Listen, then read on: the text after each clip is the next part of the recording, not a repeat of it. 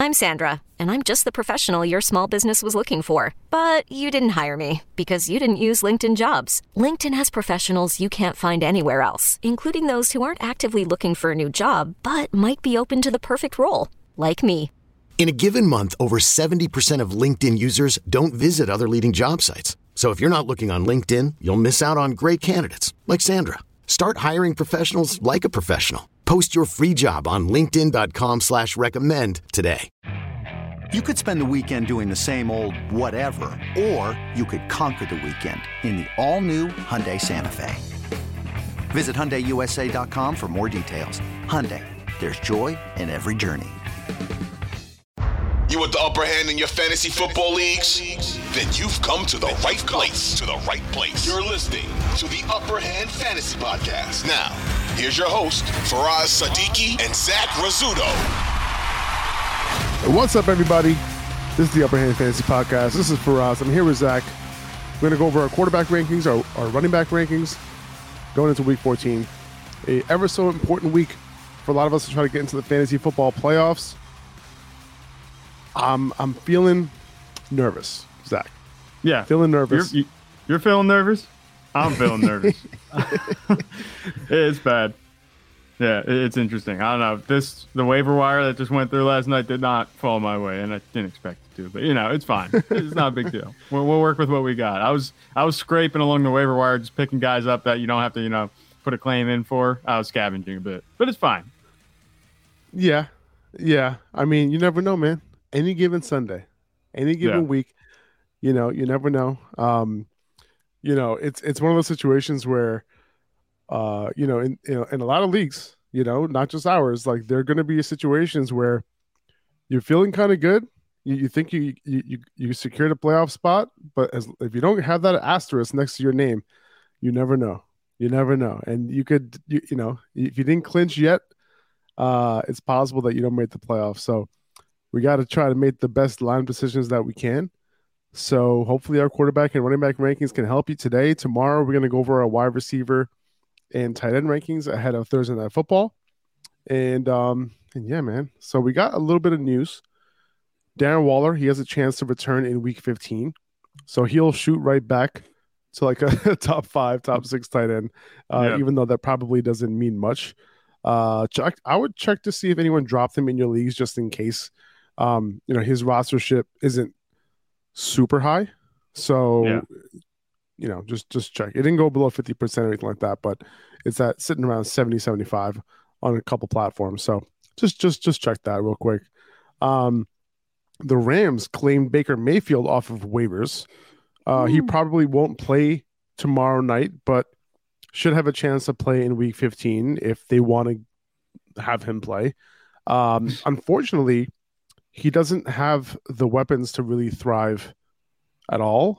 No. And it's mutual. His weapons also don't have a quarterback for them to thrive either. So right, it's mutual. That pickup was just to ride out the rest of the season with not undrafted, and backup guy, career backups. It's just to have somebody with a little bit of experience, kind of guiding the offense. The offense isn't going to be any better with Baker Mayfield. It's not like Baker Mayfield changes the trajectory of this offense. It's not like, what's his name? I forget. Van Jefferson becomes relevant suddenly, or Ben Skoranek becomes relevant suddenly. I don't know. Tyler Higbee was the only one that I was really kind of thinking maybe you could start just because he is a tight end, and that they've had a rough go of it this season. So I think that Baker Mayfield is just more of the same. It's not going to change anything. You can start him maybe if you're in a bad spot. But outside of that, there's plenty of other guys that you picked up this week you could pick up still maybe in like Tyler Huntley, even Brock Purdy. I'd rather start him. So yeah, and we're talking about 2 quarterback leagues here. Like there's no way Baker Mayfield will get anywhere close to a top 15 quarterback this season. Right. It's not going to happen. So 2 quarterback leagues, that's the only league he'll be relevant in. Yeah, these are guys we're talking about. They're firmly out of the top 24, even I'd say. They're just out there starts, maybe dart throws, see what you can get this week. We're not talking about starting these guys over hardly anybody else. Seattle signed Wayne Gallman to the practice squad, which makes sense given all the injuries in their backfield. No real update just yet on the health of these guys. We don't really know who's going to get the start this week. So we'll kind of update you as we go. Yeah. Lamar Jackson, he has a sprained PCL, which is a 1 to 3 week injury. So that was kind of in line of what we thought, kind of coming into the week, but now it's kind of confirmed that he does have a PCL and, he'll be out. It's possible that he's out for a couple of weeks. If you picked up Tyler Huntley, you could start him this week and you could start him over the next couple of weeks as well, potentially. 1 quarterback leagues, and then in 2 quarterback leagues, if you landed him, you're feeling pretty good about that. Yeah. I wouldn't expect much contribution for the rest of the regular season, at least from Lamar. I don't think even when he does come back, that's a knee injury. It's something that's going to hurt his mobility a little bit. And he already wasn't running as much as he has been these past 2 seasons. He hasn't been that big of a threat that we've come to know him to be these past few games. So he's been middling in his production the past few weeks, even, being healthy, but now that he's injured, I'm not expecting too much. I'm hoping that Tyler Huntley just kind of stays in now and the rest of the way stays healthy, because if I have Lamar and I picked up Tyler Huntley, I think if Lamar goes back in, he could have some quiet weeks, because he was pretty quiet, anyway, going into this injury before he was, banged up. Yeah. I can see that. I can see him not running as much. And if he doesn't run, it's going to get ugly. I would think. Very bad. We'll see. I'm not sure. We'll have to see. Because Tyler Huntley, I'm just thinking about, if him starting, that could affect the receivers. Do you think the receivers maybe get a little upgrade? I don't know. We'll have to see how it goes. Sometimes quarterback change can be, it can't be a downgrade. Yeah, no, can't. So that's why I was like, Devin Duvernay. Maybe Devin Duvernay? I don't know. We'll have to see. Mark Andrews? Well, yeah, we know Mark Andrews. We went Mark over Andrews can potentially get an upgrade. Devin Duvernay can get an upgrade. But yeah, we'll see. Duvernay was peppered a little bit last week from Huntley. We'll see if that continues. We also saw him get peppered by Lamar a few weeks ago. Then the next game he had like 1 catch. So we'll see. Yeah. Jerry Jones said that he's not confident at all in OBJ's knee. It's not looking like OBJ is really going to make an impact for fantasy this year. If you have him in redraft, I don't think I'll be holding on to him. Like, just drop him. He's 50% roster and sleeper right now. I just don't see it with him. Yeah, it doesn't look like if it's not the Cowboys, it's not going to be anybody else. It's not just a Cowboys issue. They're not like, oh, well, we don't want to pay him because, he's a little banged up. It's the injury situation is to the point where it's going to keep him from, being on the field. So I think, drop him. Even if you do get any starts out of him, he's not going to help you unless it's like, and this is like on the off chance he starts, it would be in the fantasy championship maybe. I'm not even sure what the point is. Like, what's the point? Yeah. You know what I'm saying? Even if he helps you in the playoffs a little bit, like, what's the point? Yeah, unless you have a receiver that goes down these next few weeks and you need someone, like you're in playoff position, like, there's no reason. Like, either fantasy or real life. I'm talking about life. Yeah, like in real life. Like, what's the point of the Cowboys? Like, what's the point of the Cowboys signing him? To be honest with you, like, there's not any. Gallup's fine. Yeah, Gallup's fine. CeeDee Lamb's fine. Dalton Schultz is fine. The offense is working as is. It would just be a luxury ad, which Dallas doesn't usually do. But I saw a post somewhere. I think it was in the comment section of one of the fan pages. They're like, there was a report that said Jerry Jones was willing to get uncomfortable with, the contract length or the contract amount that he would sign prospectively, sign OBJ for. And someone said, man, if only he was that willing to get uncomfortable with Amari Cooper when he was still in town. It's like, yeah, that makes sense, because the cap space that they had going into the season was exactly what they would have needed to retain Amari. So it makes no sense. We'll have to see. But there's no reason for anyone to really pick up OBJ at this point, because you're not going to help him in the regular season. And then with Dallas, like you said, like, there's no point. There's no need. Like, they would be better off going to get a corner than they would going to get OBJ. Agreed. This episode is brought to you by Progressive Insurance. Whether you love true crime or comedy, celebrity interviews or news, you call the shots on what's in your podcast queue. And guess what? Now you can call them on your auto insurance too, with the Name Your Price tool from Progressive. It works just the way it sounds. You tell Progressive how much you want to pay for car insurance, and they'll show you coverage options that fit your budget. Get your quote today at Progressive.com to join the over 28 million drivers who trust Progressive. Progressive Casualty Insurance Company and Affiliates. Price and coverage match limited by state law. At Alma, we know the connection between you and your therapist matters. But if you're already feeling stressed and burnt out, the idea of trying to find a therapist you really connect with can be overwhelming. That's why Alma's focused on helping you find the right therapist for you. When you browse their online directory, you can filter your search based on the qualities that are most important to you. Then you can book a free 15-minute consultation call with any therapist you're interested in seeing, so you can get a feel for whether they're the right fit before you commit to a full-length session. Alma also makes it easy for mental health care providers to navigate insurance. That's why 95% of therapists in their directory accept insurance for sessions, so you can find care that's affordable without stressing about the paperwork. You want to talk to someone, but not just anyone. Alma is there to help you find the right fit. Visit helloalma.com/therapy60 to schedule a free consultation today. That's helloalma.com/therapy60. Let's get into our quarterback rankings. Let's do it. Yeah. Let's do it. I have Jalen Hurts here at number 1 against the Giants this week because Josh Allen goes up against the Jets. Patrick Mahomes goes into Denver. Hurts hasn't played the Giants yet this year, but I think it's a matchup he can do pretty well in. The last time Josh Allen went up against the Jets, he did relatively well from a fantasy standpoint, so not really worried about him. And Mahomes, didn't do well against Cincinnati last week, so will it be 2 down performances for him in a row, in a tough matchup? We'll see. It's possible. It's possible. So I do have Hurts at 1, Josh Allen at 2. I have Joe Burrow ahead of Mahomes this week at number 3. He's at home. He's going up against Cleveland. He has all of his weapons.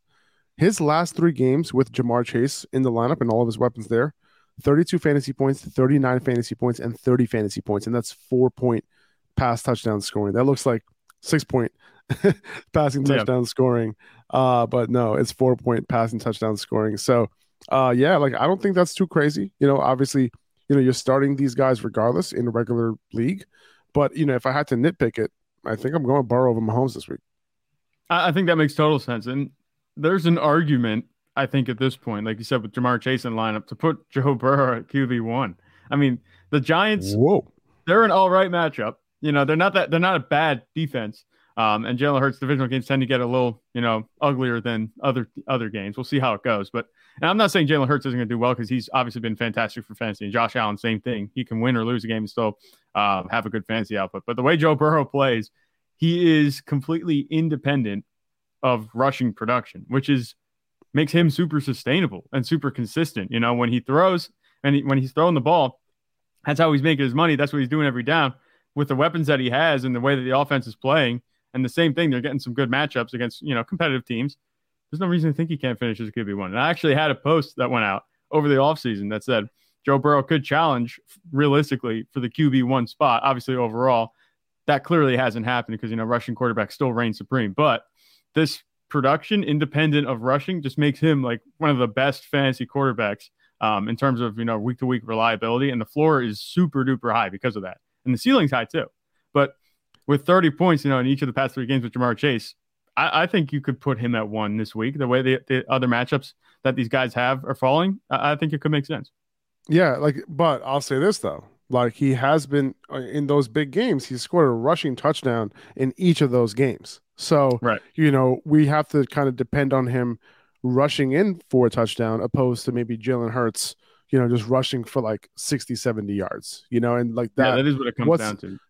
What's more likely for me, and I'll go with Hurts there. And then Allen, he had a good game too against the Jets last time around. And I don't know, it's just tough. He had that rushing ability too, more likely to score a rushing touchdown, probably Josh Allen, even though Burrow has been doing it a lot this season. So yeah, all 3 of these guys, could potentially do their thing. And Mahomes, it kind of sucks if you're trying to make the playoffs and you're hoping for a 30-point game from Mahomes. Probably not going to happen this week, but if anyone is able to do it against Denver, it would be Mahomes. If he throws 3 touchdowns against Denver at the same time, I wouldn't be surprised because he's the man. Yeah. I got Herbert at number 5 here, at Tua at number 6, respectively. So they're going up against each other this week, and this has a chance of being a shootout. This is going to be a good game, man. I'm curious to see how the Dolphins choose to attack here. And we'll get into the running back rankings a little bit later in this episode. But, Are they going to try to go run heavy against the Chargers' really, really soft run defense, or are they just going to stick to what they do best and use their weapons? Because either way, they have matchups to exploit in this one. No, yeah. They have matchup advantage against the Chargers defense by a mile. Almost everybody has matchup advantages against the Chargers defense. We saw that happen with Davante Adams. That's not a good defense, so they allow a lot of fantasy points to other teams. And I like this matchup, because it's two high-powered offenses, and Justin Herbert's playing much better as of late. I like this matchup both ways. I think Justin Herbert gets the edge just a little bit because, he's more of a big play threat, I'd say, than, Tua is, even though Tua has Tyreek Hill in them. But they've kind of cooled down. They haven't been using the receivers as much. I know Tyreek Hill had a relatively big game last week, but before that, it was kind of middle of the pack. We'll see how it goes, but I think both of these guys are right in the same tier. I don't have anything against Tua, and I don't have anything against Herbert. I know I'm actually a big fan of Herbert, so I think it makes sense to have him over Tua in this matchup. But both of them, I think, have that capability. This could be a humongous game. They could each go for 25-plus fantasy points. I can see it. I have Kyler Murray at number 7. Listen, man, like before the bye, you saw what he did. He looked good, and it just so happened to happen when he had all of his weapons, right? Mm-hmm. Rondale Moore went down, but then Greg Dortch kind of just stepped in, right? And I think Kyler Murray's trending up a little bit right now, right? They're out of the bye. We saw that big game before the bye. Not overly worried, about New England, especially since this game is in Arizona. But I think with Hopkins there, with Hollywood there, Rondale Moore's going to be back eventually. Greg Dortch potentially this week. I think Kyler Murray, I was surprised to see him run as much as he did, before the bye with that hamstring injury that he had. Like, I was not expecting that. I thought he would be limited a little bit and not run it. So it seems like it was a pretty minor hamstring injury for him to be only out, like, what was it, a week? He was out for, and I then think it was 2 games. Was it 2? Yeah. He came back and he was just like running like he normally does. Maybe his strides are so small that like he doesn't even use his hamstring.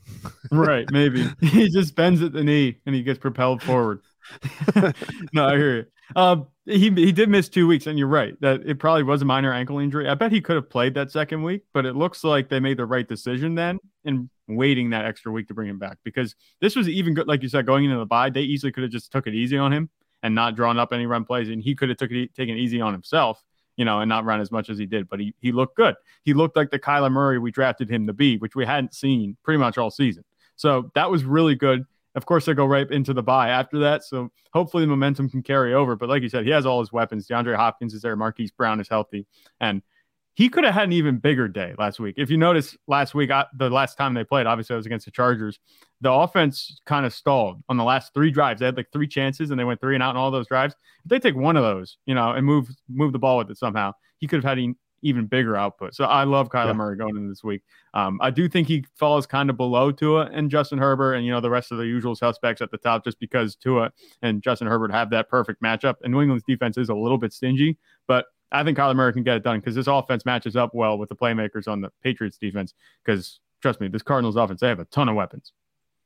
Geno Smith, I have him at 8 against Carolina. If they don't have their primary running backs for this game, they might just put the ball in Geno's hands and let him cook. He's been cooking all year. Him and Tua have been, 2 of the most accurate quarterbacks this year, and have been 2 of the most efficient quarterbacks this year. Yeah. I'm pausing there because I'm getting phone calls. I'm trying to trying to figure out what I'm doing here. Yeah, that's been the name of Geno's game, this season, just being efficient. But he's also been a playmaker. He has playmaking tendencies at times, and he's also just been super efficient on top of that. So you don't have to worry about Geno Smith. He's one of the safest starts, I think, especially going against Carolina. They do have a decent defense, but it seems like Geno Smith is capable of getting it done against anybody. He's not really dependent on any type of matchup. He's going to have a good game regardless. And with DK Metcalf and Tyler Lockett playing the way that they are, I'm not worried about him. Like you said, especially if this goes into a game where they're leaning away from the run, like this could be a high volume passing game for Geno Smith, and that bodes well for his fantasy prospects. Kirk Cousins at 9 against Detroit. I have Goff at 11. This definitely is a game to target this week. It's why we can feel relatively confident in starting guys like DJ Shark. This is one of many TJ Hawkinson revenge games. But the Lions are allowing the most fantasy points to quarterbacks this year and over the last 4 weeks as well. And the Vikings are allowing the 7th most fantasy points to quarterbacks over the last 4 weeks. including the most passing yards to opposing quarterbacks over the last 4 weeks and over the course of the season as well. So if you look at what Preciser has as the over-under for this game, it's sitting at 53 point.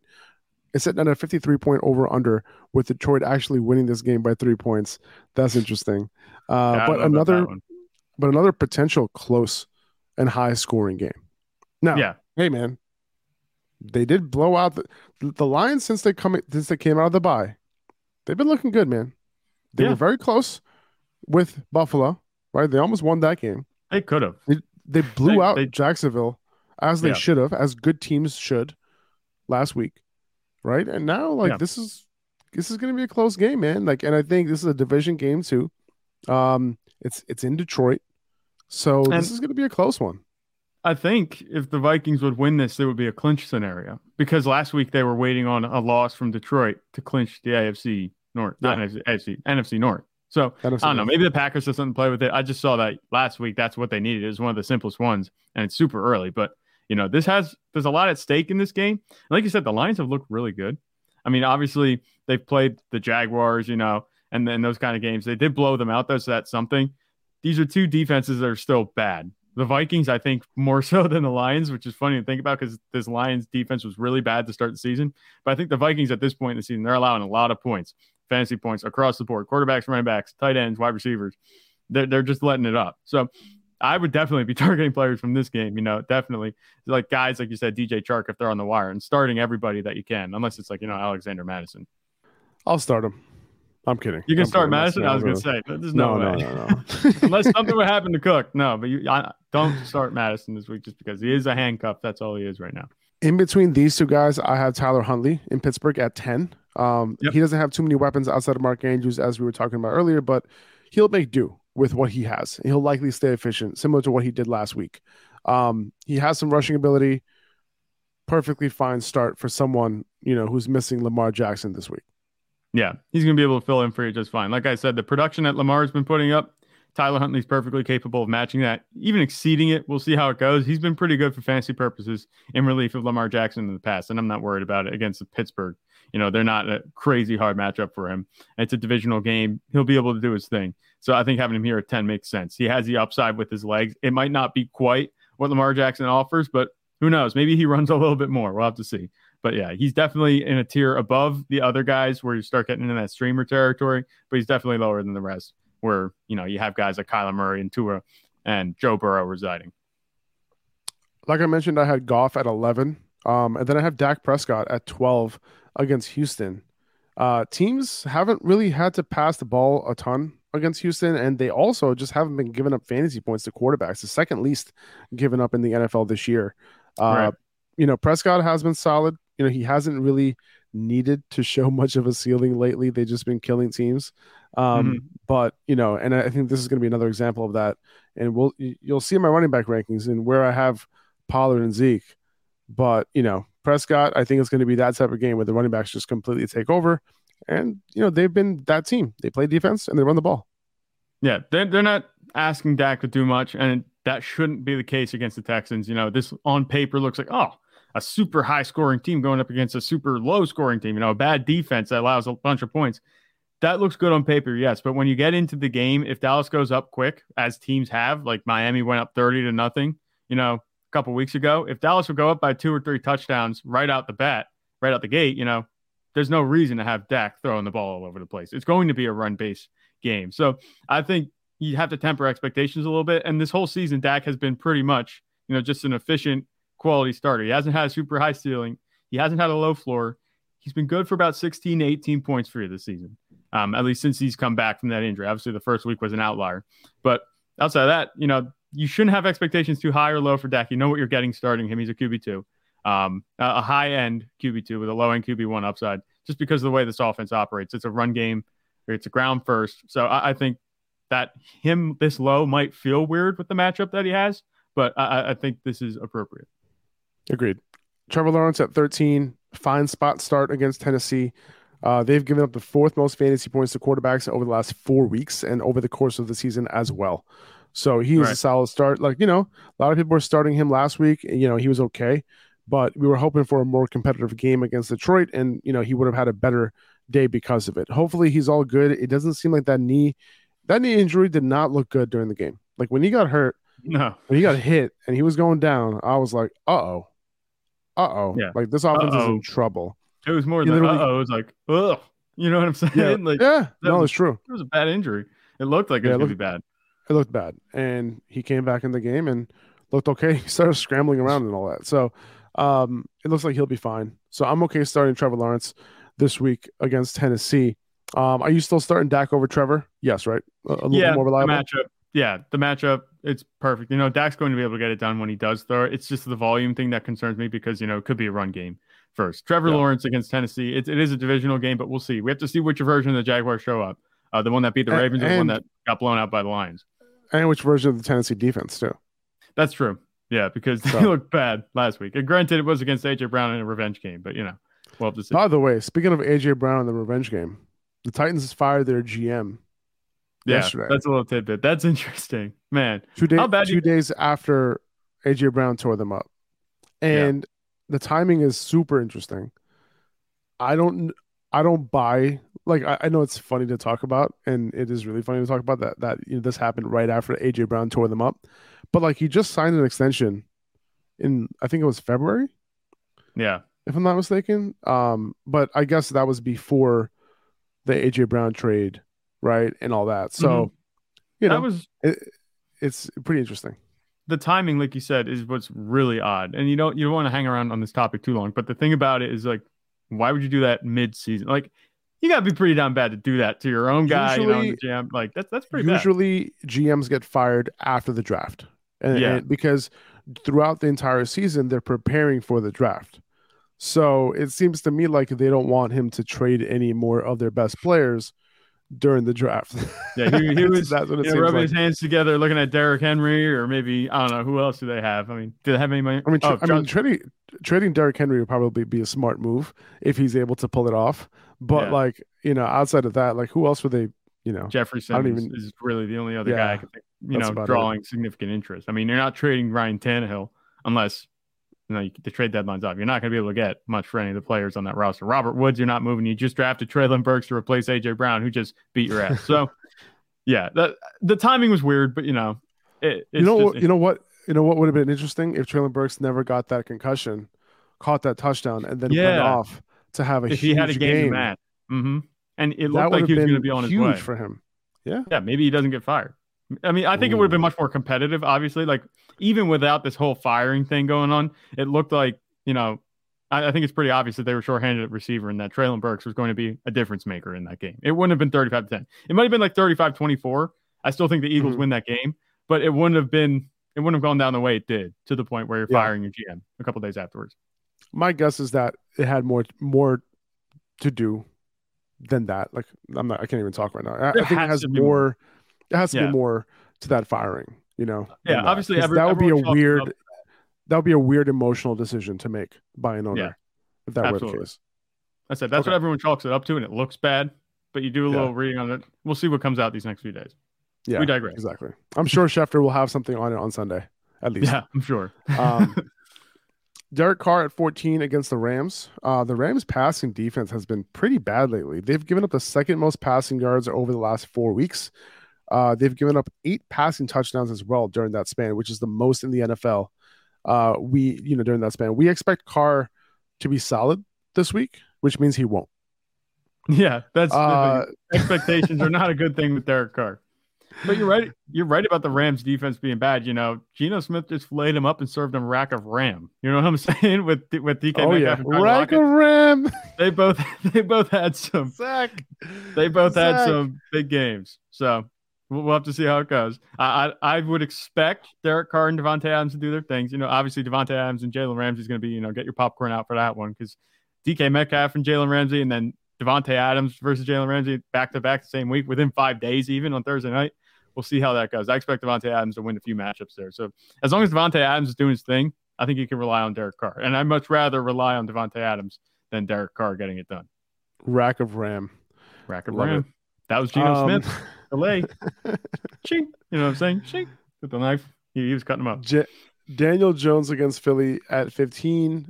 He's been solid. really regardless of the matchup. At 16, I have Mike White in Buffalo. Buffalo has given up 7 passing touchdowns over the last 4 weeks, and the 5th most passing yards over the last 4 weeks as well. And the last 4 quarterbacks they went up against: Mac Jones, Jared Goff, Jacoby Brissett, and Kirk Cousins. So it wasn't like, any like superstar quarterbacks doing it, right? So Mike White, I think he can get it done as a solid quarterback too this week.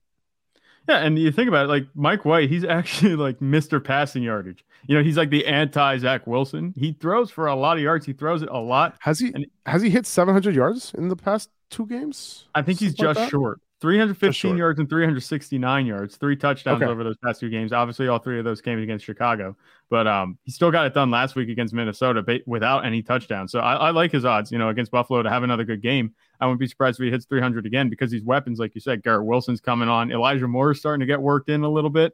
The offense looks good. It's not like this is a bad offense where you put a quarterback in and they're going to set up to fail. Mike White elevates his offense a little bit, which is funny to think about, but that's what he does. He's going to be able to produce for you every week. So I think that's good. I like Mike White at 16. I'd be tempted to put him over Daniel Jones because Philly is a tough game. It's a tough matchup, and he doesn't have a whole lot of weapons. So I might consider one New York quarterback over the other. Mike White over Daniel Jones this week.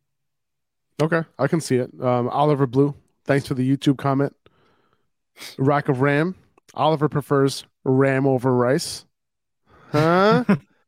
Yeah, love it. I love That's pretty funny. I prefer mixed over rice. I'm a New Yorker. I'll take mix over rice instead of chicken over rice, lamb over rice. Lamb over rice, I'm really feeling crazy, but like mix over rice is what I prefer. But ram over rice, I gotta try that. I love it. I was about to say rack of lamb, but then I was like, man, that would be CD lamb. So then I said rack of ram. That one came to my head. So that's pretty funny. I don't know. Did you think of that on the spot, Zach? I was on the spot. I didn't have that prepared or anything. It's not like sitting over here on my desk or something. So that's why we keep you around. Yeah, that's where you get the talent. See the talent's coming out. Finally making a contribution to this podcast, right? Finally. Finally, about time. All I do is pick apart your rankings. That's it. I wouldn't blame anyone if they wanted to start Mac Jones ahead of Mike White either, or Daniel Jones, to be honest with you, because he's going up against Arizona.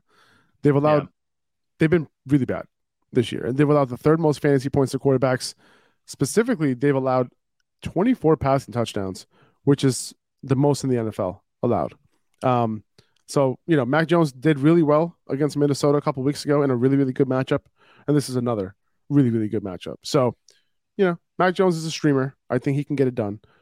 He was really frustrated last week, but it was a very tough matchup for him. Yeah. But I think this week he can potentially get it done. This is probably the highest I've ever had Mac Jones. Yeah, I think it might be the highest. I don't think he's ever cracked the top 15, but he's pretty close this week. I think Mac Jones, I would keep him under Daniel Jones. I would keep him under Mike White. I have him ahead of Deshaun Watson. The matchup makes sense. I think that makes sense. For the matchup specifically, that's why it makes sense to have Mac Jones over Deshaun Watson this week, because Deshaun Watson's going against, a pretty good Cincinnati defense. And Deshaun Watson, as we know, his balls have the balls that he throws, I should say. Pause. But the balls that he throws. I was gonna say, what about Deshaun Watson? They got the gravity. They got the gravity turned on like twice as strong because they were just hitting the ground in front of the receivers like by 5 yards. Oh my god! I caught myself there. We're good. We're chilling. So did those masseuses. Yeah. Yeah.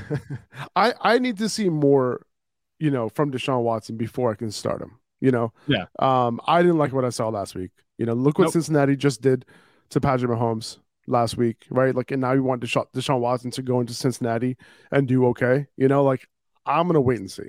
Personally, like, I'm not. Listen. I keep going back to it. It's like, I know what people are thinking. If you have Deshaun Watson, it's like, what have I been stashing this guy for? I don't know. Yeah. Like, I don't know. Yeah. Like, if you stash him for a couple weeks, like, I started putting him on my waiver wire rankings like a couple weeks ago. That's fine. Mm-hmm. That's not that long because you know what the upside is. But for the whole season, if you were doing that, I'm not going to dwell on it too much longer. But I'm just saying, like, that's not a reason to start him. You know what I'm saying? Yeah. Like, it's just like, look at your options this week and just go with your best guy.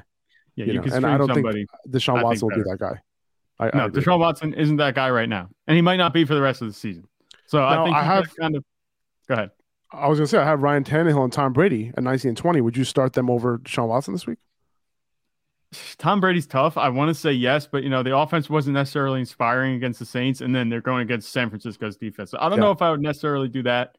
Deshaun Watson might have a little bit more upside than him, but it's just by a hair. And Ryan Tannehill, I think maybe I would. I think Ryan Tannehill is a safer bet this week than Deshaun Watson because Cincinnati's defense, like I said, has been playing pretty good as of late. They made Patrick Mahomes uncomfortable. Imagine what they're going to do to a guy with one game of experience, and they didn't even score a touchdown in that game against the Texans. Another day is here, and you're ready for it. What to wear? Check. Breakfast, lunch, and dinner? Check. Planning for what's next and how to save for it? That's where Bank of America can help. For your financial to-dos, Bank of America has experts ready to help get you closer to your goals. Get started at one of our local financial centers or 24/7 in our mobile banking app. Find a location near you at bankofamerica.com/talktous. What would you like the power to do? Mobile banking requires downloading the app and is only available for select devices. Message and data rates may apply. Bank of America NA, member FDIC.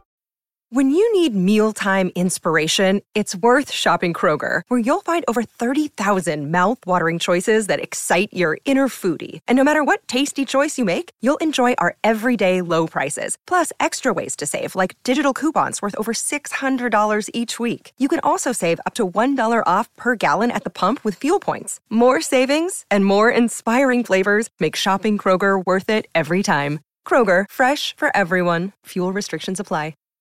Let's move on to the running back rankings. I have Austin Eckler at number 1 this week against Miami. We saw what Christian McCaffrey did against them last week. I think it could be a similar outcome for Eckler this week. I think this is a really, really good matchup for him. Josh Jacobs at 2 against the Rams. He's about to fillet another rack of Ram against them. Did I do that right, Zach? I couldn't do it as good as you. You got it. All right. Okay. Not bad. Okay. And then I got Christian McCaffrey at 3. We talked about the ridiculous usage that he had last week without Elijah Mitchell there. The knee doesn't seem to be an issue for him. So it seems like these 3 guys are like the locked in top 3 going forward, assuming their usage doesn't change a whole lot. It's funny. Every week we think we have a locked in top 3, top whatever. And every week it changes. But for now, it seems like these 3 are probably the locked-in top 3 moving forward for the rest of the year. Yeah, I think that is going to be the case. Like you said, it's the 3-headed monster right now with Eckler, Jacobs, and McCaffrey. I think you could put them in pretty much any order and have a case for any of them as the number 1 running back for each week. Austin Eckler, I think, is the one this week, like you said, because of his matchup, which Christian McCaffrey did really well with last week. And Austin Eckler is, I think, one of the premier. I think he challenges Christian McCaffrey for the best pass catching running back right now. So we'll see how that goes. And Josh Jacobs, he's just been on a tear. He's getting it done. As long as he continues to get his usage, he'll be good.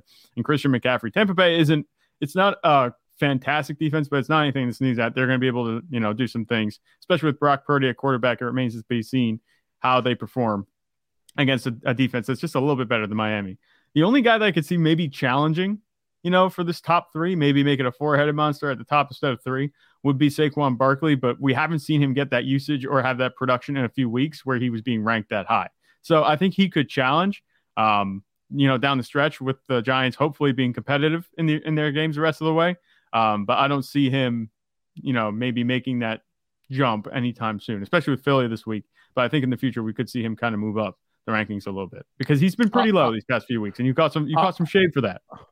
I hope so, because he's been really inefficient, right? Yeah. And that's his issue, right?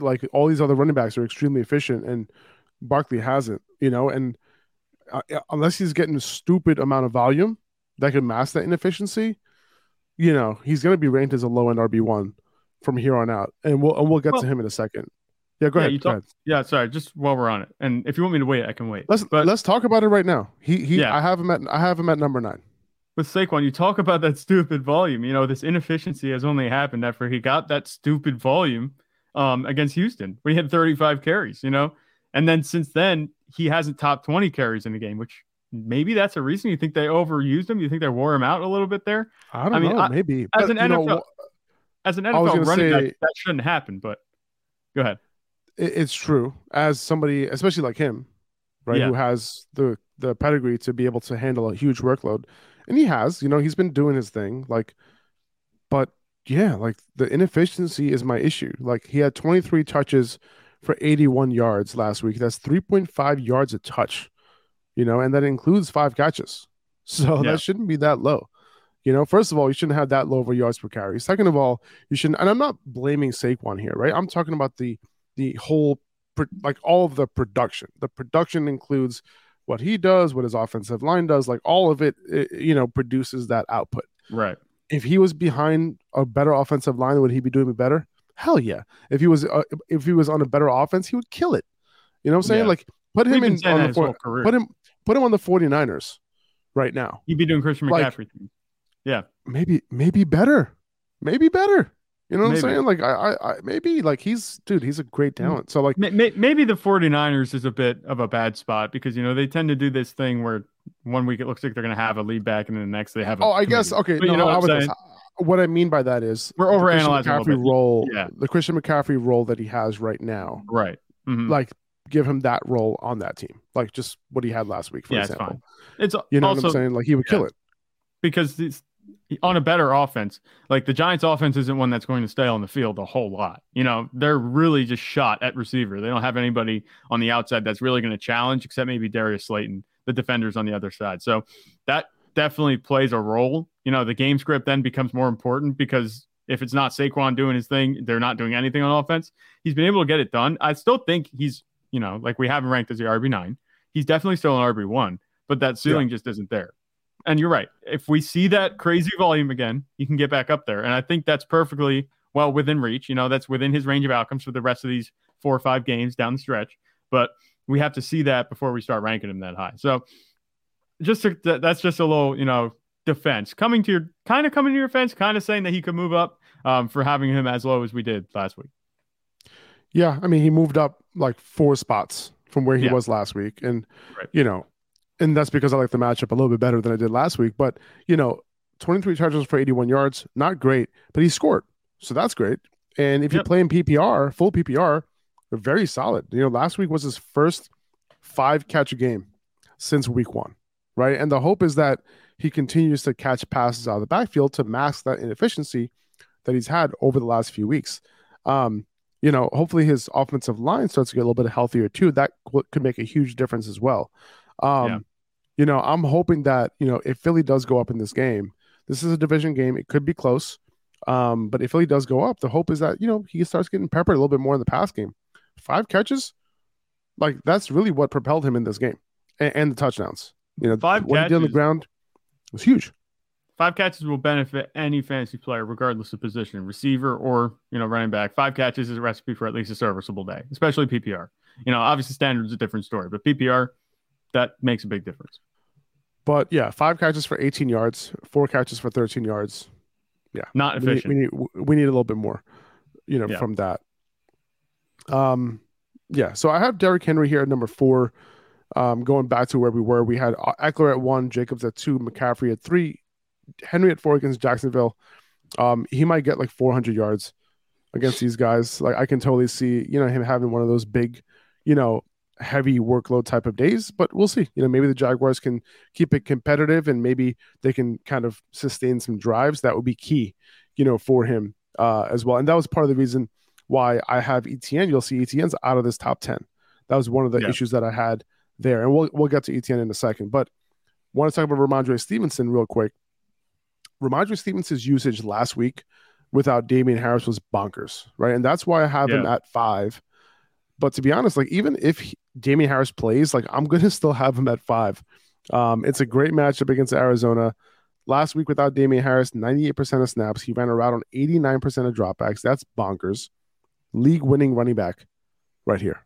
Like he's getting you to the playoffs all year, and he's going to be a big part of you winning the whole damn thing.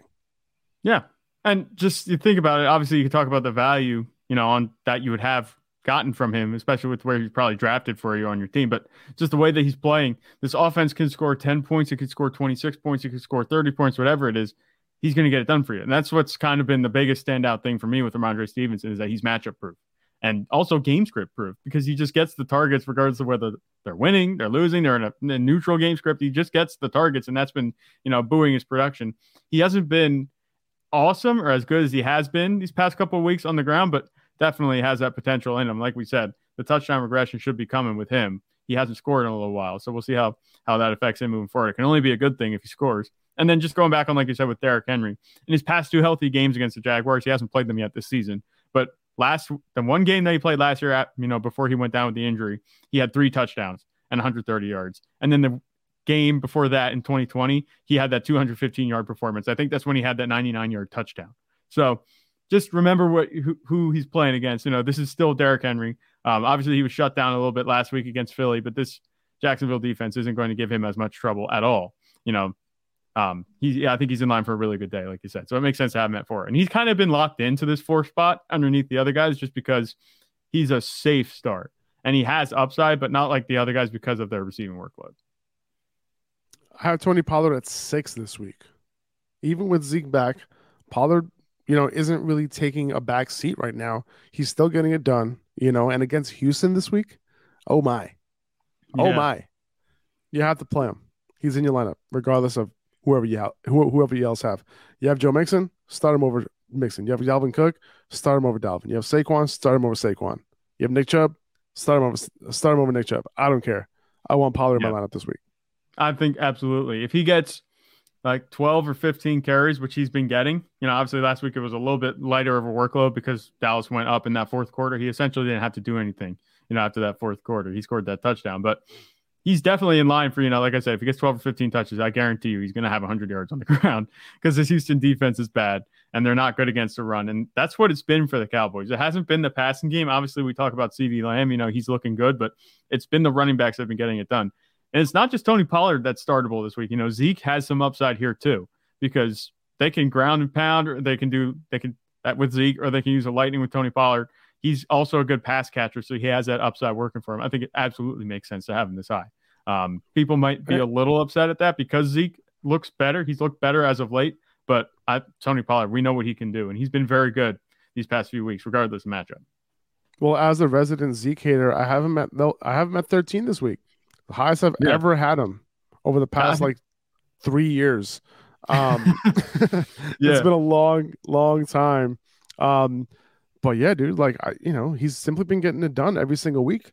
He's been very consistent and he's a solid RB2. There's no other way to say it. And this week he gets a bigger boost because he's going up against Houston.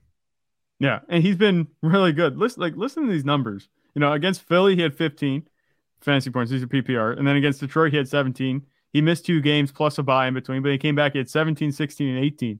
What you're getting with him every week. And he scored at least 1 touchdown in all of those games. So he's not getting the receiving work. Tony Pollard obviously has been taking that, but he has a touchdown, floor. He's scoring at least 1 a week. The offense that Dallas has is just that good. They're in those positions, short fields. That's going to work in Ezekiel Elliott's favor too. I expect Dallas's defense to turn the ball over a couple more times. Take the ball from Houston a couple of times. That's going to result in short fields, and that means all the running backs get to eat. And Zeke, he's been doing that these past few weeks. Yeah. All right, let me circle back a little bit. I got Joe Mixon at 7, assuming that he's back. We thought he would play last week, right? We did.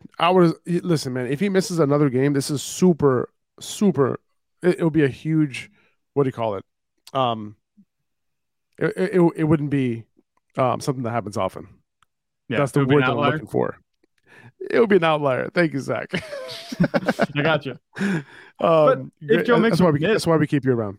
If Joe Mixon would miss, would you say you could just slot Samaje Perine right in at 7? Like the way he's been playing, I think that makes perfect sense. He's been doing very well.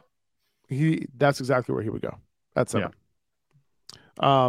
But yeah, I mean, Cleveland's been one of the worst rushing defenses in the NFL, right? And then I got Dalvin Cook at 8 against Detroit. I got Saquon at 9 against Philly. Nick Chubb at 10 against Cincy. But yeah, our ETN. Go ahead. Nick Chubb had a pretty disappointing game last week. Very disappointing. Because this was like a matchup for the ages. You know what I'm saying? As far as what he should have done. We had him ranked as the RB1 last week. And maybe it's because Deshaun Watson is quarterback. I want to, chalk it up to that. But he's just handing the ball off. So I was a little disappointed to see Nick Chubb. He didn't even get in the end zone, which surprised me a lot. Oh, man. It did. Yeah, it was very disappointing. The play calling was bad, but also what didn't help was the fact that, the defense was scoring, the special teams was scoring. So, the ball was out of that offense's hands a lot last week. True. But Deshaun Watson didn't help either. He didn't help sustain those drives at all. Yeah. I have Travis Etienne at 11. This is the lowest I've had him in a while. This is a very tough matchup, though, against Tennessee. My concern in this game, is not only that is a tough matchup, but if the Jaguars can't contain Derrick Henry, like, will the Titans just dominate possession, most of this game? Could. Yeah. Right. And the hope is that the Jaguars can score, maybe through the air a bit, move the ball, make this a competitive game. Vegas has the Titans favored by only 4 points. So, it's not terrible, right? Like if that stays the plan, like if that happens, like that would be great for Etienne. Also, it's like Etienne isn't extremely involved in the passing game. Like he's involved, but it's not like he's getting 5-6 targets a game. If he was, I might have him up a little bit higher, but this is kind of where I have to have him in a matchup like this. Now, with Etienne, that big playability is still there. And, you look at what he was doing before the bye, he was absolutely he was extremely efficient, right? He was taking 12 carries for 80 yards, right? And that can easily happen against any matchup. So I'm not, he's at 11 because the matchup isn't amazing. And he's had a couple of off games lately after the bye. But, he's due. And there's going to be a game coming up where he absolutely blows up. So it's going to happen. But this matchup, just temper expectations. Yeah, I would temper expectations this matchup too. It's also confusing me. Do you think maybe the injury that he had is still lingering? I mean, I know they said he could come back in the last game, but he didn't get a humongous workload. Granted, they were down a lot, but that's the reason. That's the reason. I mean, they were passing the ball a ton, but he was on the field for every snap. His workload was absolutely ridiculous in terms of his time on the field. Yeah, so he hasn't slowed down in that sense. I'm just trying to piece it together because I thought even with them being in a negative game script, you think that would translate to more than 3 targets, which is what he got last week. Yeah, that was a little confusing. That I didn't. It wasn't confusing to me because he's been running a ton of routes this year, but he just hasn't been targeted. Now, if you look back in the entire season, it's confusing because it's dude, this guy, is electric with the ball in his hands. Get him the ball. You know what I mean? That's the confusing part of it overall. I wasn't confused. I wasn't surprised that he didn't get a lot of targets in this game because he just simply wasn't getting targets the entire season when they've been down. I think that's problematic when you have a guy like him in the backfield. Trevor Lawrence, that's your boy, Trevor. That's your boy from Clemson, dude. You guys were crazy in the passing game. He caught so many balls and he was super efficient. So what's up. Get him the ball. On the year, he only has 8% target share. On a per route run basis, only 15%. That's not high. So something I feel like they could do better. And that's part of the reason why Etienne, doesn't have as high of a floor as these other guys because of that. But we know what his ceiling is. And, we know he's like a DeAndre Swift type player, right? I have DeAndre Swift right under him at 12. He's back here as a low end RB1 against Minnesota. High scoring game. Minnesota has allowed the most fantasy points to running backs over the last 4 weeks. Swift is back in the role we drafted him for. We talked about him at length yesterday and the day before. So, he's back in, got to have him in your lineup territory. Yeah. There's no reason not to have DeAndre Swift in your lineup anymore. Obviously a couple of weeks ago was a very different story, but we said last week we saw that little uptick. And then this past week, he went off. So he should be right back in that role. And like I said, this is where we would have had him all season, assuming he had this role if he was healthy, and nothing happened with the injury. But that you got to like where DeAndre Swift is at as far as his workload goes. I think him as a low end RB1 makes sense. And I think that's, really what you can expect from him as a floor each week, as long as he stays healthy. Agreed. I have Zeke at 13, talked about him already. Miles Sanders at 14 against the Giants. James Conner at 15 against New England. I was going back and forth between these two guys. Actually, I'm going to go Conner. Put Conner at 14 and Miles Sanders at 15. If Zeke didn't have a stupid good matchup this week, I would probably go Conner over Zeke as well. But Conner just has a high floor, especially in PPR leagues. He can blow up. With his role that he has, he's playing every snap. He's running a route on every drop back. He has one of the best roles in the NFL right now over the past couple of weeks. So, the Patriots haven't allowed a ton of fantasy points to running backs. However, his role trumps that. so he should be in lineups this week. I would play him over Sanders. Higher floor, higher ceiling. Yeah, Miles Sanders, he's had like 2 really good games this year, and then the rest of them he's just kind of been quiet. And that's not his fault. Jalen Hurts obviously having an MVP candidate at quarterback will limit your opportunity in the scoring department and yard racking up department, however you want to call that. But I just don't trust Miles Sanders on a week-to-week basis enough where, I feel like if you start him every week expecting what we saw last week, you're going to get burned a lot. It's that inconsistency that would, have me put Miles Sanders beneath James Conner, because James Conner's been the opposite. Maybe he doesn't have 30-point ceiling, but James Conner has the ceiling and the floor, like you said, to match, that are just a little bit higher than what Miles Sanders offers on a week-to-week basis in terms of consistency. I like James Conner as a consistent running back, consistent contributor. That's what I'm going for at this point, at running back. If he's your RB2, you're set. That's exactly what you need. I got Jamal Williams at 16. Even though Swift had a few more carries, than Williams last week, it's really all about that goal line role for Williams. Like 20 or 30 more rushing yards, on the ground, like it's not going to make a huge difference, right? That's not why you were starting him to begin with, Right. So not so much has changed with him. So I'm starting Swift over Williams, but and that's assuming Swift's role doesn't change or get better, but that still doesn't mean that I won't be starting Jamal. Jamal literally has been at this spot around 16, over the past couple weeks. Yeah, plus you have get tackled at the one machine, Amon-Ra St. Brown on that offense too. The rest of the offense is very good. So if Amon-Ra St. Brown's going to keep getting tackled at the one, Jamal Williams, he's going to have touchdowns delivered to him like DoorDash. So I think he's in line. You can still start him just because DeAndre Swift has come on. Jamal Williams isn't necessarily, a bad start anymore. It's not like you're just fading him out and he's not going to be a contributor for you. He has that goal line role still, which is super valuable in the offense that, like we said, has been scoring a lot of touchdowns these past few weeks. I got Raheem Mostert at 17. He was the flavor of the week for Mike McDaniel last week, and these running backs have a good matchup against the Chargers, so there is some upside here. I even have Jeff Wilson at 20. That might be a little bit high, but it's possible that we see a closer split this week, given how much the Dolphins might want to run the ball against this very vulnerable Chargers defense. There can be room for both. I think Jeff Wilson is really like a boom-bust play. I think his floor is like 0, right? Because Mostert was very saw that last week. Favored last week.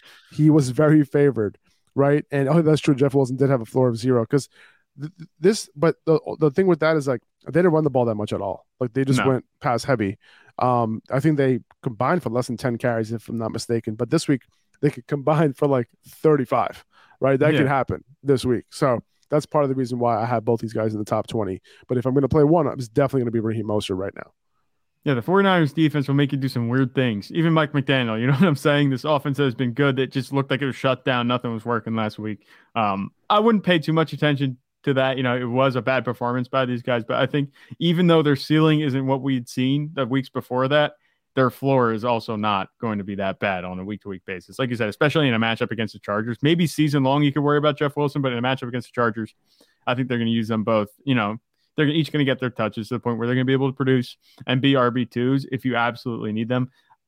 I still like Jeff Wilson a little bit more than Raheem Mostert. We'll see how that goes. Obviously, it's just been kind of, flip-flopping back and forth. But I trust Jeff Wilson, I think, a little bit more to be on the field than Raheem Mostert. We'll see how it goes. But I'm just going to start. I'm just going to start whoever was getting more playing time the week before. Yeah, that makes sense. That's one way to play it. That's one way to play because momentum, I guess, does work. In this case with these backfields, it's always fluid. You never know who's going to get how many touches or whatever. But it's a good offense on a good in a good matchup. So I think you could start either of them and be just fine. I'm not expecting Jeff Wilson to put up 0.3 again like he did last week. No. Zonovan Knight at 18 against Buffalo. I think regardless of whether Carter is back this week, I'm going to have him here. Not saying that Carter won't get touches, but just saying that I think Knight will get a similar workload regardless. And that's assuming there's rational coaching here. But we'll see. Like, I'm willing to take that shot, because I think there could be some upside. I think the Jets are going to score. I think they're going to move the ball. I think Zonovan Knight's going to be a big part of that. I'm assuming, it's very possible Carter doesn't play this week, but we'll see. Let's wait on that practice report. I'm gonna check on that right now. Yeah, I think Zonovan Knight's a good play. Like you said, we're to the point where it doesn't look like Michael Carter's return is going to influence his workload as much. Regardless of who he's working against, he's going to be splitting it, but he's still going to get touches to the point where he's not being phased out. They're not going to lean heavy into Michael Carter and give him all the touches. Zonovan Knight's going to be on the field enough where he's going to get the workload to be producing at this, mid RB2 level like we have him ranked this week. And I think he can be that the rest of the way.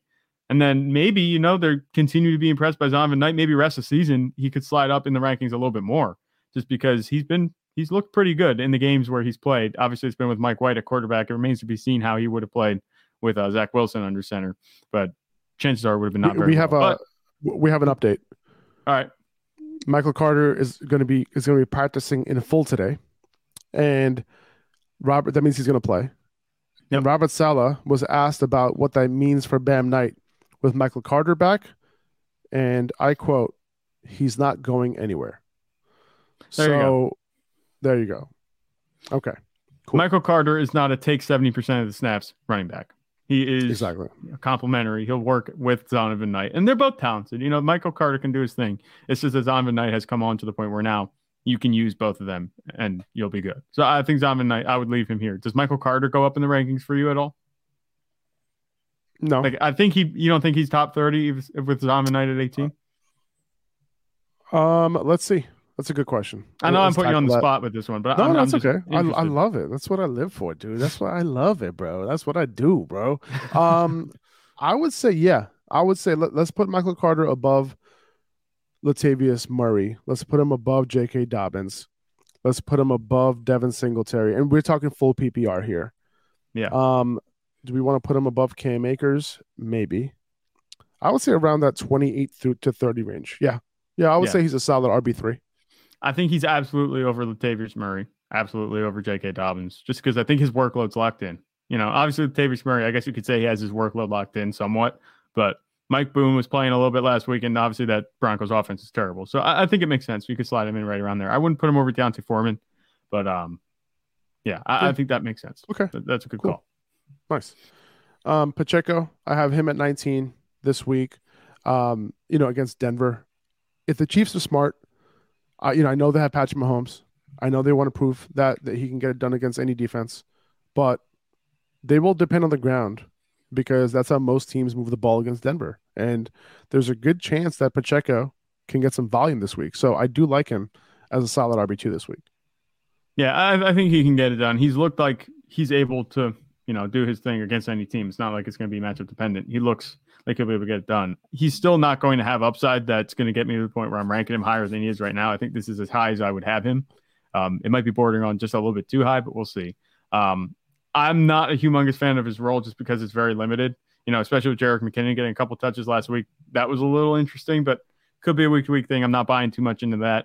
Just remains to be seen. I want to see him, have higher output in this offense because at the end of the day, it's still pass first. Patrick Mahomes is going to be doing the majority of the work in terms of fantasy lifting, this offense. So I'm okay with him here, but I'd temper expectations for him. It's Denver. They're not as good against the run as they are against pass, but I would temper expectations. Top 20 play this week. All right. We'll see. I got Jeff Wilson at 20. Like I mentioned before, Fournette at 21 against San Francisco. This is a tough matchup, right? But assuming you play in a full PPR league, Brady is going to dump it down to these guys. And I have Fournette higher than Rachaad White, who I have a few spots down at 24. And that's because Fournette played more snaps. He was a primary goal line guy. But if the usage is similar to last week, then there can be somewhere between 10 and 15 points because of those dump offs in PPR. Like if I play in a standard or half point league, like I'm a little bit, I'm going to rank these guys a lot lower because they're not going to be efficient on the ground. They haven't been so efficient on the ground. They weren't efficient on the ground last week. Well, Fournette was, but Rachaad White wasn't. But yeah, so I have Fournette a couple spots above him, but they're both, I would say, low end RB2s this week.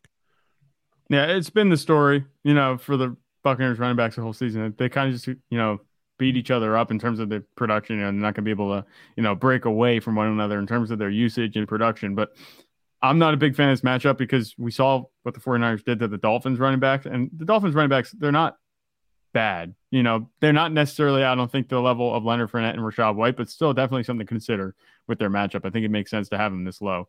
I don't know if I'd have them higher in a neutral matchup. We'll see, because this offense still has looked bad, but I wouldn't expect too much from these guys this week. And I think that's why we have them this low. Yeah, I think you're right. They would be around here regardless, I would say. All right. Yeah. James Cook is at 22 against the Jets. This is an upside play, honestly. Like, it's possible that we see another 3-man backfield in terms of snaps like we saw last week. But who knows? Like, if Cook can lead this backfield again, then, he could do some things. The hope is that he does, and that he can gain a larger portion of the opportunities. He had 20 opportunities last week.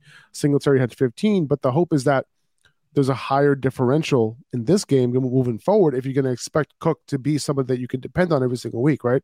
There's not going to be 35 opportunities every week for these running backs. Like, that's not what we're used to in this backfield. So, I have Singletary down here at 28. I'm probably moving him down to 29, moving Michael Carter up to 28, given the fact that he's going to play this week. But I'm not, Singletary's only in the top 30 because he plays on a good offense. He's going to get probably 40% of the snaps. Yeah. And we've seen Devin Singletary kind of take that goal line role a little bit, Yeah. With Josh Allen, obviously, is a threat in the ground game to run in from that distance too. But when they hand it to running back, it's usually Devin Singletary. James Cook, This is definitely, like you said, an upside play. This is assuming and hoping that he can hold on some kind of role similar to what he got last week. Look who I have him against ahead of, right? Like, guys who don't have upside, like Dameon Pierce, Rachaad White, Najee Harris. You know what I'm saying? Like, so, the guy that I have, behind them is not D'Onta Foreman, who I think has upside, even though he's also a boom bust play. You know what I'm saying? Like, who knows? Like, if the Seahawks go up big, will he get volume? Maybe not. Yeah. I think he's still worth playing for the upside, though. Yeah, with James Cook, that's what it is. You look at it. It's like, if you look at the performances that the other guys we have below him had last week, Dameon Pierce had a relatively quiet game. He looked better than he has recently, but a relatively quiet game. Rachaad White, same thing. He's going to be relying on that touchdown. Najee Harris, he had his token 10 points, and D'Onta Foreman was on bye. James Cook just had a good performance. If you're picking between James Cook and any of those guys, James Cook looks to be on the upswing maybe. Are you really going to start any of those other guys over him at this point to get you maybe into the playoffs? I don't think so. No, if I need upside, I'm also starting. I have D'Onta Foreman at 26. I'll start D'Onta Foreman over Najee Harris. I'll start him over Rachaad White. I'll start him over Dameon Pierce if I'm looking for upside. Yeah, and that might be what you're swinging for. Like we said, if you're trying to get into the playoffs, last gasp, I think D'Onta Foreman could be a decent play. Even though he's ranked at 26, I think he could definitely outperform that. That might be a little bit conservative, actually, with the way Seattle's defense, has been playing. They kept it. They let it be competitive against the Rams, and Cam Akers scored 2 touchdowns. So just something to note. It was a divisional game, so I can see that. But Seattle, they're 5th in the NFL in points per game. So if they go up in this game, then it's very possible we don't see Foreman do his thing. Like, he did his thing against 2 teams that don't score a lot of points, Atlanta and Denver. So, and then Seattle, is a high-powered offense. So that's my only concern with Foreman, but he could still get 23 carries for 120 yards and a touchdown. Like, that's in the realm of his possibility. I don't think Najee Harris has that in him this week. Rachaad White has that in him this week, or Dameon Pierce has that in him this week. We'll see. I mean, Dallas, I wouldn't put it past them. They're not perfect against the run yet, even though they've kind of, bottled guys up these past few weeks. They're not perfect. Dude, Dallas is going to blow out Houston so bad that it's not even funny. Please don't say that. No. This is like Zeke's going to have 2 touchdowns. Pollard's going to have 2 touchdowns. Dameon Pierce is going to have 7 carries this week. This is like the ultimate trap game. That's my only worry, because it's also the Texas Bowl. It's like, oh my God. And like we said, we talked about point differential. Dallas is number 1 and Houston's 32. It's like the stars are aligning for a massive flop. But we'll see. I trust Dallas. I think this is a game that they're going to win pretty easily. That's why it's not hardly being broadcast. If you watch, I saw a TV map of where it's going to be broadcast. It's literally Texas. And the rest of the United States is getting other games. So we'll see how it goes. Hopefully it's just something we don't even have to, mention or think about this week. Cam Akers, I got him at 27 against Vegas. I don't trust this backfield just yet. He's still like a high-end RB3 flex play. You can play him 70% of snaps last week. We'll see if the game stays close. He could get some volume. But, at least we will know hopefully we get a 2-game sample now with Akers as the lead, and you know that he's going to be the guy moving forward. But that just means Kyren Williams is not going to get the touches. We'll see how it goes. This Rams offense is bad. I'm not expecting too much. Even if he does get all the touches, the ceiling is very noticeable with Cam Akers. 2 touchdowns is not going to happen every week, and he only had 60 yards to back that up.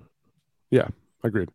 Devin Singletary. So I had Michael Carter. We're putting him around here, 27-28. And then Devin Singletary, J.K. Dobbins, and Latavius Murray to close it out. J.K. Dobbins, I'm assuming that he plays this week after being close last week. But this backfield is very hard to trust.